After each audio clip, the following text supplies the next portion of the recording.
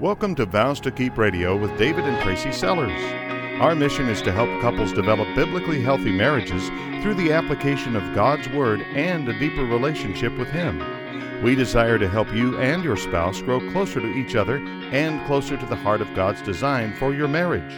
Now, here's David and Tracy with today's broadcast. Hey, we are David and Tracy Sellers. And like you, we've made vows to keep.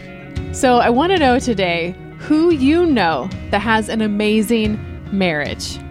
Okay, yes, David's pointing at him and I right now. Yes, and I'm so grateful for that. But think about people in your life. Who has written their vows in permanent ink, so to speak, in your circle? Now, yes, the vows written in permanent ink is sort of a shameless plug for historical novel series that I've written. And if you want to know more about that, you can learn at vowstokeep.com. It's a book series that you ladies will want to read, absolutely. Well, when you're thinking about this couple that has done an amazing job of reflecting a biblically healthy marriage, what is the hallmark of what they do well? Maybe you've just been amazed by the positives that have come out of their marriage, and you've never actually thought about the actions that they take to get there. Yeah, why do they have an amazing marriage? Or maybe it's actually you that has an amazing marriage. Those blessings you see in awesome marriages don't just happen, though. There's a why behind it. There's a direct result between enjoying God's blessing in marriage and obeying Christ and His teachings. And thankfully today on Vows to Keep Radio, we're going to be looking at some of those teachings. Some aspire to do it right from the start. And others are realizing, gosh, now is the time that we need a Jesus-sized rebound. It's time to do over. It's time to restart. Some of us only learn the value of Christ's teachings when our way hasn't been successful. We've been there. Yeah, absolutely. A blessed marriage doesn't just happen. So I recently had a woman approach me at an event that we did, and she comes up to me and she, of course, wanted to talk about her marriage because that's what we do at events. We talk about marriage. And what she started to do, though, was a little bit dangerous because she started to compare her marriage to what she knew of our marriage. Now, of course, she didn't know us personally, but she had seen some things from afar. And she was so sad that day talking with me. She was even borderline bitter, David. Her husband was not leading her spiritually, and to her, that was such a pain point. She was very angry about it. She was actually even vengeful about it. And I wonder, as you listen today, can you think of a time when you wanted to get revenge against someone, maybe even your spouse, but instead chose to forgive? If so, what were the good consequences of that godly decision? Because blessings are a result of choices just like that. It's not a condition that we just run around with. Sin has its results, and unfortunately, we all are sinners. So if you're pondering some of that right now with us, now might be the time to start that restart, to build your faith, to lean into your marriage. Jesus speaks out directly about what it means to be blessed. And it's not from just hanging out in utopia. But as we read God's Word, we realize that our relationships are built and built strongly by undeserved blessings. And that is what we're going to focus on today. There's a teaching in the book of Matthew. It comes from a section of the Bible called the Sermon on the Mount. That sounds super official, but I don't think it really was. I think it was called this because literally he goes onto a mountain teaching to a group of listeners. Yeah, he gives a sermon on a mountain. Exactly. Great. Okay. To put Jesus into some context I think we can relate to in this day and age, he is a Bible time influencer. He's a very compelling figure. He's God after all, and people were drawn to him. His followers learned of him, though, by word of mouth. It wasn't like we could give him a like on Facebook or something like that. So here we are in Matthew 4. Jesus begins to teach these people about the kingdom of God and about repentance. And repentance is a very big deal. In fact, last night we met with a couple. They were in the thick of isolation. They couldn't even look each other in the eye. They were so upset. The brokenness was a direct result of sin, and repentance changed it all. When they realized how easy it was to seek that forgiveness, 15 minutes later they were kissing and hugging. It was so sweet to see that we kissed and hugged too and got tears in our eyes as well. But that's what God's ways bring about. They bring about blessing. Like David was saying, Jesus was healing people of things that afflicted them. The word was spreading about this guy. And some people were even saying, this is the Son of God. But you got to think about it this way. Life was so different back then. For sure. They were not sitting in front of iPads. They were not, scrolling through Facebook. They were not going shopping and just picking up the latest just because they wanted to. Like, they were working the fields to feed themselves. Life looks so much different. So all of a sudden, if you're working in your field or you're taking care of the little ones on the dirt floor and all of a sudden a crowd walks by, you're going to probably determine something's happening here, maybe good or bad. I don't always know, but that's what was going on. Crowds began to follow Jesus, and not all of them were believers. Matthew 5 starts out in verse 1. When Jesus saw the crowds, he went up on the mountain. When he was seated, his disciples came to him. I can only imagine if Jesus was living current day and all of this was recorded on YouTube or Facebook Live. Can you imagine a video of Jesus healing people? He'd have a lot of followers. I think he would. Can you imagine him sitting down and leading some teaching? The views would be crazy high. And not just because everyone who watched thought it was good, actually. To your point earlier, not everyone was totally clear about where they would stand when it came to Jesus. Just like us, there's times where we're watching things saying, man, I can't help but not watch this just to see what's going to happen next. I'd like to subscribe to that channel. Can I do that? To the Jesus channel? Yeah. Yeah. The first scene really begins with a list of 12 verses called the Beatitudes, which is really just a fancy word that means blessed. Probably many of you have heard of these in Sunday school or memorized them. These are the classic inspirational, like grandma's apple pie verses that everyone has at least tasted some of. And when I read through them, because I like to read through the New Testament and the Old Testament periodically to refresh myself, and I kind of just breeze through them, and I think, yeah, that's cool. I'd like to be blessed. Of course, everybody likes to be blessed. But a lot of times their application feels kind of far away. Or I look at them really quickly because I don't feel like I'm doing a very good job at them. Peacemaking, being pure, being meek. So it starts in Matthew chapter 5 with this. This is now when Jesus saw the crowds, he went up on a mountainside and sat down. His disciples came to him and he began to teach them. He said, "Blessed are the poor in spirit, for theirs is the kingdom of heaven. Blessed are those who mourn, for they will be comforted. Blessed are the meek, for they will inherit the earth. Blessed are those who hunger and thirst for righteousness." This is number 4. They're going to be filled.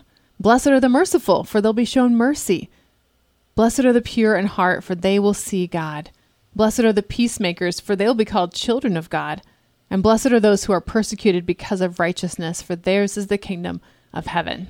I love how every one of these starts with the word blessed. In the Greek, we learned that it means something like, oh, how happy. Oh, how happy are those who are merciful or pure. Like that marriage we asked you to think of in the very beginning of this broadcast.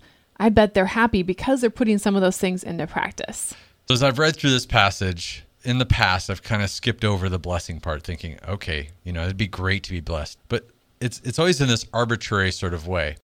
As I look at it more carefully, I begin to notice how we're not just vaguely blessed. There's an exact blessing that comes with each of these statements. Comfort, seeing God, being a child of God. These are very direct blessings.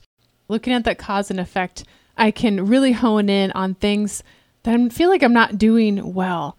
But then there's those things I feel like I just can't relate with. Like, for example, the first couple are, blessed are those who mourn. Well, that doesn't really apply to me, does it? Because I haven't lost someone dear to me recently.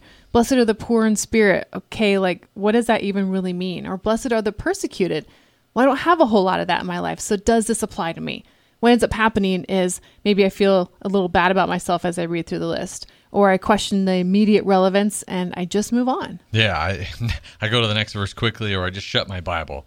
But Jesus has a plan, not only for those that he's teaching on the day that he taught this, but for you and I, and our marriages as well. I think in the Beatitudes, we're forced to assess what we pursue, what it is that we worship, what we believe, and how it is actually lived out in our lives on a very practical level.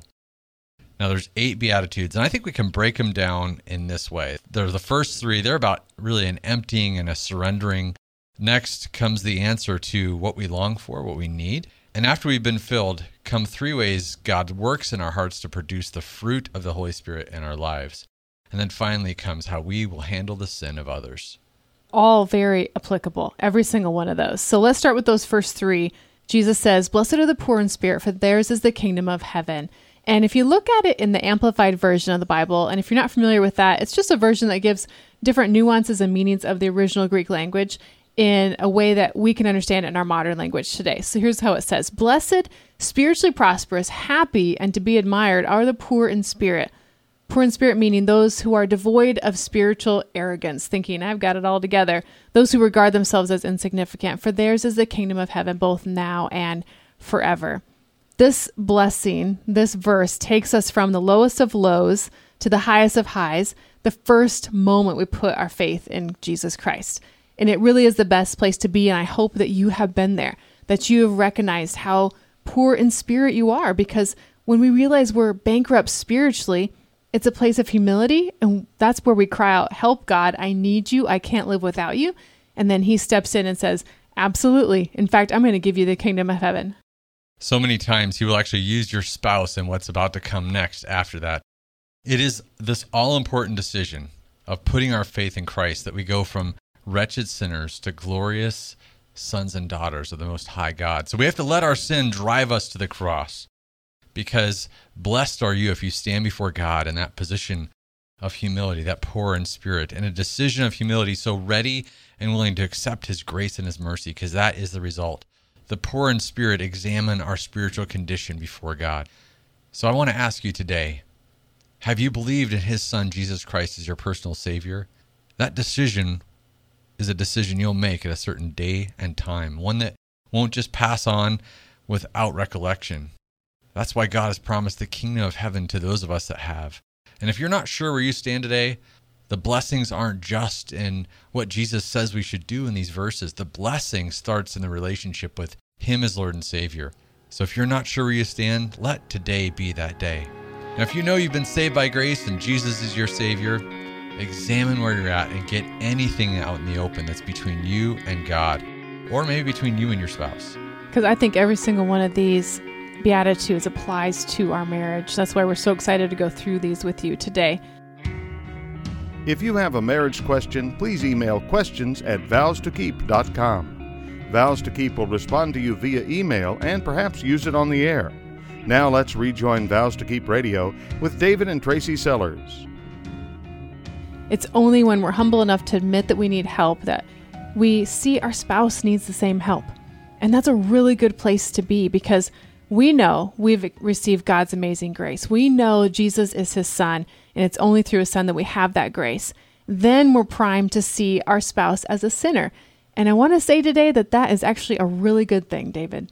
And it seems a little upside down, doesn't it, to see your spouse as a sinner and know that's how you should view them? Because then you understand what they need. You understand why they act like they do, and you understand the answer. And it's not just for them to figure out on their own. You can come alongside them and be an advocate. That's right. Being poor in spirit helps us to label sin for what it is. And that sin that you see in yourself, that sin you see in your wife or your kids or your extended family or coworkers, the sin you see on the news, well, that brings us to verse 4 that says, blessed are those who mourn, they will be comforted. The mess that exists between you and your spouse is not how God intended it to be. Sin entered this world, and now we live with its consequences. The appalling condition, not only of our own hearts without God, but also the state of our home, the state of our world, is all because of sin. For so many of us, cause us to want to do one of two things. Number one, stick our head in the sand and even join in with the sin. Or it will cause you to want to run to God and take up his purpose and see his vision for his people and this creation of his. What is the sin that exists in your house causing you to do? Is it causing you to just want to ignore it, join in, or run to God? The forgiveness that we all need, and it's available to us at the throne of grace every single time. And it's going to help you to be an advocate for your spouse, because they're going to stumble over sin, and you can help them run to God. You can run there with them. I think we should let God comfort us with the promise that we are not here forever. This isn't how it's supposed to be, like David said. We have a purpose here on earth, but it's not our home. One day, it says in Revelation 21:4 that God's going to wipe away every tear from our eye, and all will be restored the way God intended it. Praise God for that. So David, you know, something just dawned on me. When I read through the Beatitudes, it's like I'm putting people in 8 different camps, especially when it comes to this next one that talks about the meek inheriting the earth. Because I can actually think of someone right now that I would classify as meek in their personality, but this is not a personality trait, actually. This is a God trait. It's not someone who's head down, just passive doormat. That's not what Jesus is talking about here. Sure, some people might be more inclined to be more soft-spoken or more timid, but if you look down in Matthew, just a few chapters after this, Matthew 11, this is the famous passage. You'll probably be able to say it with me in your head. Jesus says, "Come to me, all who are weary and burdened, and I'll give you rest. Take my yoke upon you, learn from me, for I am gentle," or meek, that's that same word, "and humble in heart, and you'll find rest for your souls. For my yoke is easy and my burden is light." Jesus is saying, look what I do, and then go do likewise. Hook up with me and learn how I treat people. I'm not weak. I'm not waiting for you to lift me up, Jesus says. I'm actually here to lift you up. That's right. He's got this attitude of gentle love, and it makes him so strong. And he's like, hey, let me teach you about who I am and copy how I act. And that matters so much because in our culture, especially in the culture of marriage that we see today, we always feel like we need to stand up for ourselves. We need to grab what we need because no one else is going to help us. But as Christians, God's goal is to change us little by little, to act like him, to speak like him, to love like him. That is an amazing calling. Ephesians 4 talks about putting off our old self, the one that's corrupt by these evil desires, and instead to put on our new self, to be created like God in true righteousness and holiness. Understanding Christ's character is key to this process that's called sanctification. Jesus is both meek as a lamb and mighty as a lion, humble and gentle when it comes to us, and a mighty warrior against evil and sin.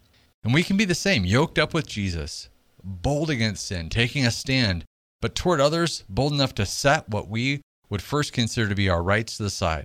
Because when I'm kind and gentle and sweet-spirited, self-controlled, humble, that is what meekness is. Now, Jesus says in Matthew 5, verse 6, "Blessed are those who hunger and thirst for righteousness, they will be filled."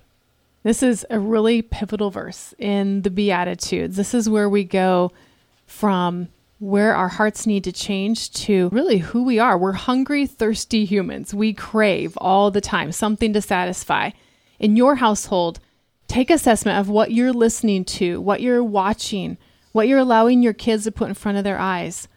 What you're putting in is what you think will fulfill you. And that is a sort of a scary statement. I'm going to say that again. What you're putting in is what you think is going to fulfill you. So my question is it? Do you come away from that movie or that hobby or whatever it is, a more loving spouse, a more Christ-like mom, a godly spiritual leader? Or do you come away filled up with something else, something that changes your attitude or actions to something that's ungodly? This is a hard question, and it's even harder to answer.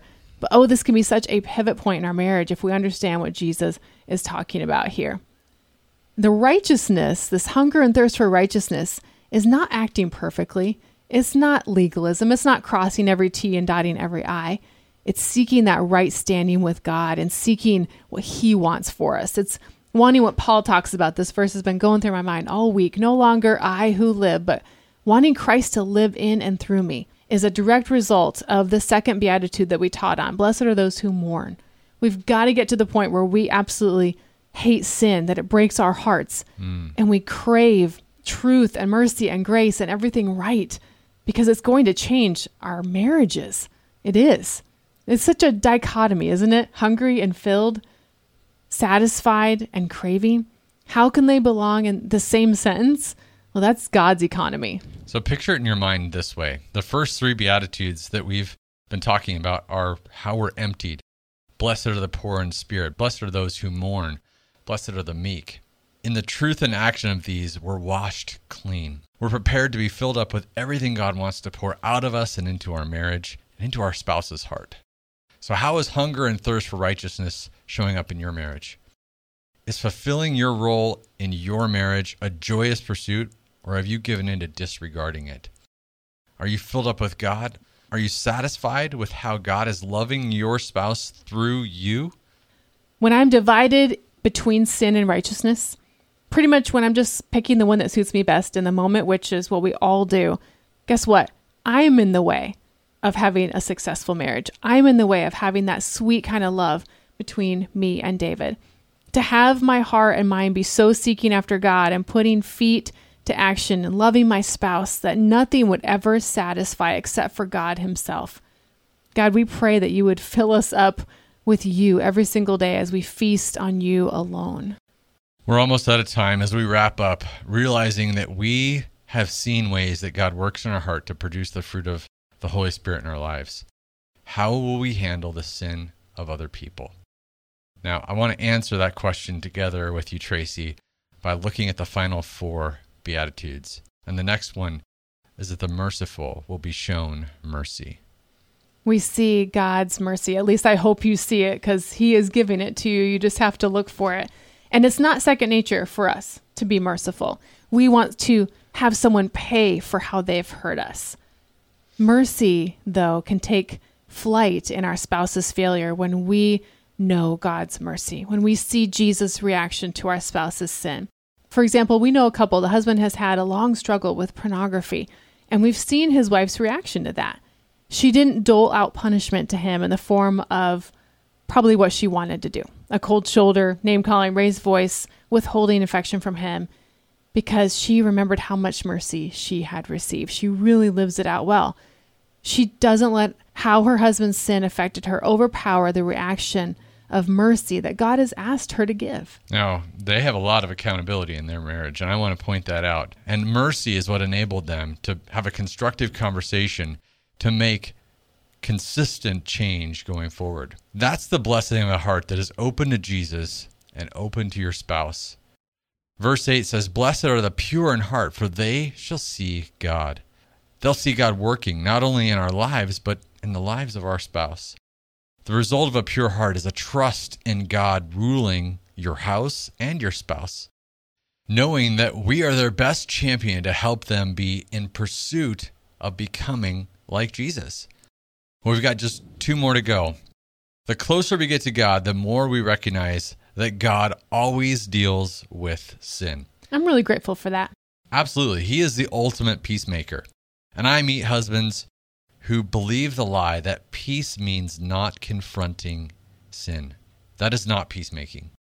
Not confronting a problem is like taking an issue which could be temporary and turning it into something that's long-term. That's what makes verse 9 my favorite. It says, "Blessed are the peacemakers, for they will be called children of God." Never willing to just allow sin to rule your house. A peacemaker is one who confronts sin to create that peace that we actually long for. We should never make a handshake agreement with sin. They can't coexist in your house. 2 Corinthians 6:14 says, "For what partnership can righteousness have with wickedness? Or what fellowship does light have with darkness?" If there is sin in your marriage and you're looking for peace without dealing with it first, it's just not going to happen. 2 Corinthians 5:20 is our commission to our spouse. It says, "So we are Christ's ambassadors. God is making his appeal through us. We speak for Christ when we plead, come back to God." And we don't approach our spouse in that situation with, "Hey, I'm perfect. I got this all You together. better What's clean wrong up with you?" Yeah, you better clean up your act." No, absolutely not. We understand our own sin nature. We understand our own failings, and we come to them in humility. And it's just a totally different conversation. I can't tell you how many times David has done this for me and how helpful it's been. And likewise. The reaction you get from your spouse, though, is not always going to be a positive one. Because when you come along as a peacemaker, it's not always seen that way. You could get some backlash from that. And that is where verse 10 comes to mind. It says that we will be persecuted because of righteousness. Then we are receivers of the kingdom of heaven. That's the blessing. Persecution can come when we challenge people in their faith. Expect it. All right, some final thoughts here as we wrap up on Vows to Keep Radio. God has the best in mind for you, and he awaits eagerly to give you these promises. We are called to live by them, and then we're going to see the blessing.